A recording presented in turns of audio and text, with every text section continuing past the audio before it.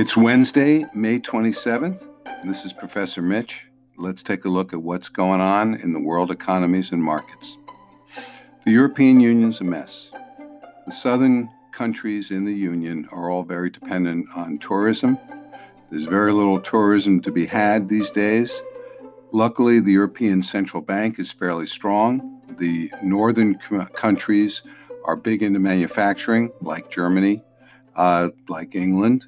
And those countries are able to provide enough funding through the EU Central Bank to help the southern countries out. And so the European Central Bank has announced that they're going to put in place a stimulus program that will save those 15 countries that are very dependent on tourism that make up the southern tier of the European Union. That has allowed the European markets to rally. That has further helped the U.S. markets rally. Gold continues to be caught in the same tube that it's been in for a while, the same channel. It's between $1,650 and $1,750 an ounce. It gets to $1,750. It trades back towards $1,700. It was this morning at $1,707 an ounce. Oil continues to trade in a range now between, say, 32 and 37. Oil will break out of that range as we continue to drive more. There is a growing number of new automobiles being bought. Automobile sales are recovering very quickly from where they were, which was disastrous, to a much more on-target sort of number. People are driving more. The idea of a staycation or visiting someplace close within a drive, not staying in a hotel, I believe is grabbing hold in America. So we're starting to go back to work. Companies are starting to reemploy people, and we're starting to look at domestic vacations and driving vacations. We're going to use more gasoline. We're going to use more oil. And the real question now is, what do we do about our supply chain? Clearly, it was broken during the virus. I mean, oddly enough, we did run out of toilet paper, which just astounds me. But apparently the supply chain in toilet paper is still broken. You still can't get certain brands of toilet paper in the supermarkets, but that will all recover. The real question is, what do we do about China? The U.S. domestic manufacturing supply chain takes a big right-hand turn and goes through China. China is a huge manufacturer of what's called intermediary goods for the finished goods that are made in the United States. My bet is that we redomesticate those, not all of them necessarily, but a good part of those intermediary goods get redomesticated back to the United States, causing employment, which will help our employment numbers, because my other bet is that though I think unemployment will start to level out, if not go backwards as people get reemployed, I do think that the number of constantly, permanently unemployed people is going to grow in the U.S. from 2.5 million to something much closer to 5, if not above 5 million. I wouldn't be surprised if it got to 6 or 7 million. That's way too high. We've got to do something about those people. One thing that we could do is we could redomesticate parts of our supply chain, stop buying goods from foreign nations, give companies incentives to open up plants in the United States in areas where unemployment is not great. Where employment is not great. Western Kentucky, Western Virginia, West Virginia, or Southern West Virginia, parts of the central states where there's issues regarding employment. Let's put plants there. Let's employ these people. Let's get them off the rolls of unemployment. And I think that's coming because I believe that we've sort of lost our patience with having our supply chain go through China.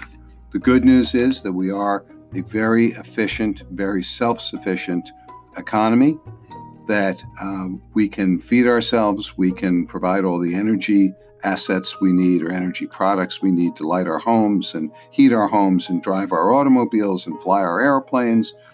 So oil is going to recover.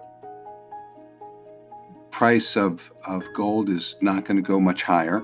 Oil right now is trading around $35 a barrel. It'll go down to 32. It'll go up to 37, but 35 is the midpoint.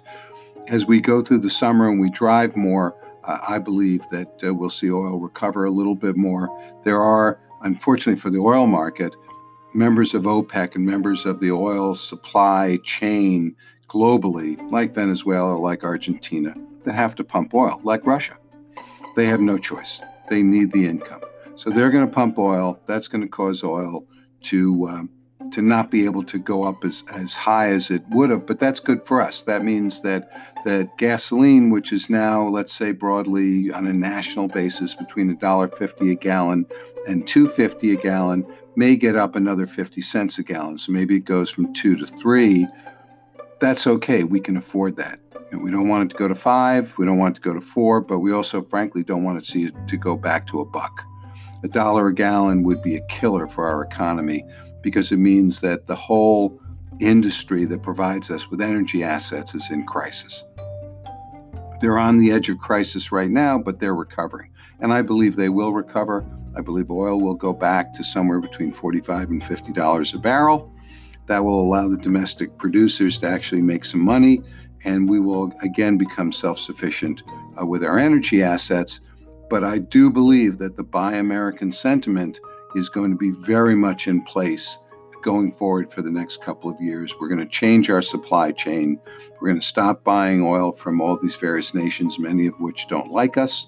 We're going to stop having our goods made by China so we can save $10 or $15 on a pair of shoes or $100 on an automobile. We're going to pay a little bit more, but we're going to control a lot more of our economy. And I believe that that's reflected in the stock market. So the U.S. domestic stock market continues to do very well. Now, at the same time, sovereign debt has now not lost its place as a safe haven for global wealth. That's still going on. There's still a huge demand for sovereign debt in virtually every recognizable named nation in the world, from Spain and Portugal to Italy to England to Germany to the United States, Japan, either South Korea. All of these nations can sell a fair amount of sovereign debt. This sovereign debt is still considered to be a safe haven, and it will be a safe haven until we're sure this virus issue is sort of gone. It's not coming back for the now threatened second chance at us, the return of the coronavirus, or that if it does come back, at least that we know what to do and we can contain it more quickly with less damage. So while that threat is there, global investors are still buying U.S. sovereign debt all around the globe. You see it even in some of the lesser developed nations like India and Mexico, where their sovereign debt is now trading down from 8% and 9% to back to high 5s, low 6s. Right? You see that in U.S. sovereign debt. We're selling hundreds of billions of dollars of debt, and the 10-year U.S. Treasury is still around 0.75%. And in fact, today it's under 0.7%. It's about 0.68. At the same time, investors are looking at the U.S. economy, and they're realizing there's some great potential value there. Right? The Dow is over 25,000, which puts us into potentially a new trading range. If we can hold that level, that trading range would be 25,000 to 26,000. Right? We are almost even on the year with the Dow. It's off about 1.5%. Right? The S&P 500 is now up 6% on the year. It's over 3,000. NASDAQ is up over 21% up for the year. So the U.S. stock markets are doing really well. Even the New York Stock Exchange Index, which was down substantially, is now down only about 11%. It's down only about 7%, and it is now on its way to 12,000. It's high 11,000 something, 11,700. So we're doing really well. The question is, will the virus come back and become another problem? If it does, I believe that we know what to do, and we sort of have a playbook. But in the meantime, housing prices are starting to recover. Gold has not gone higher. Big demand for sovereign debt. The U.S. stock market continues to perform very well, and I suspect as we go through the summer, we'll see substantial improvement in the U.S. Dow. So watch the stock market, watch oil. I think it's going to I think the economy is going to continue to improve. Speak to you next week. Thanks.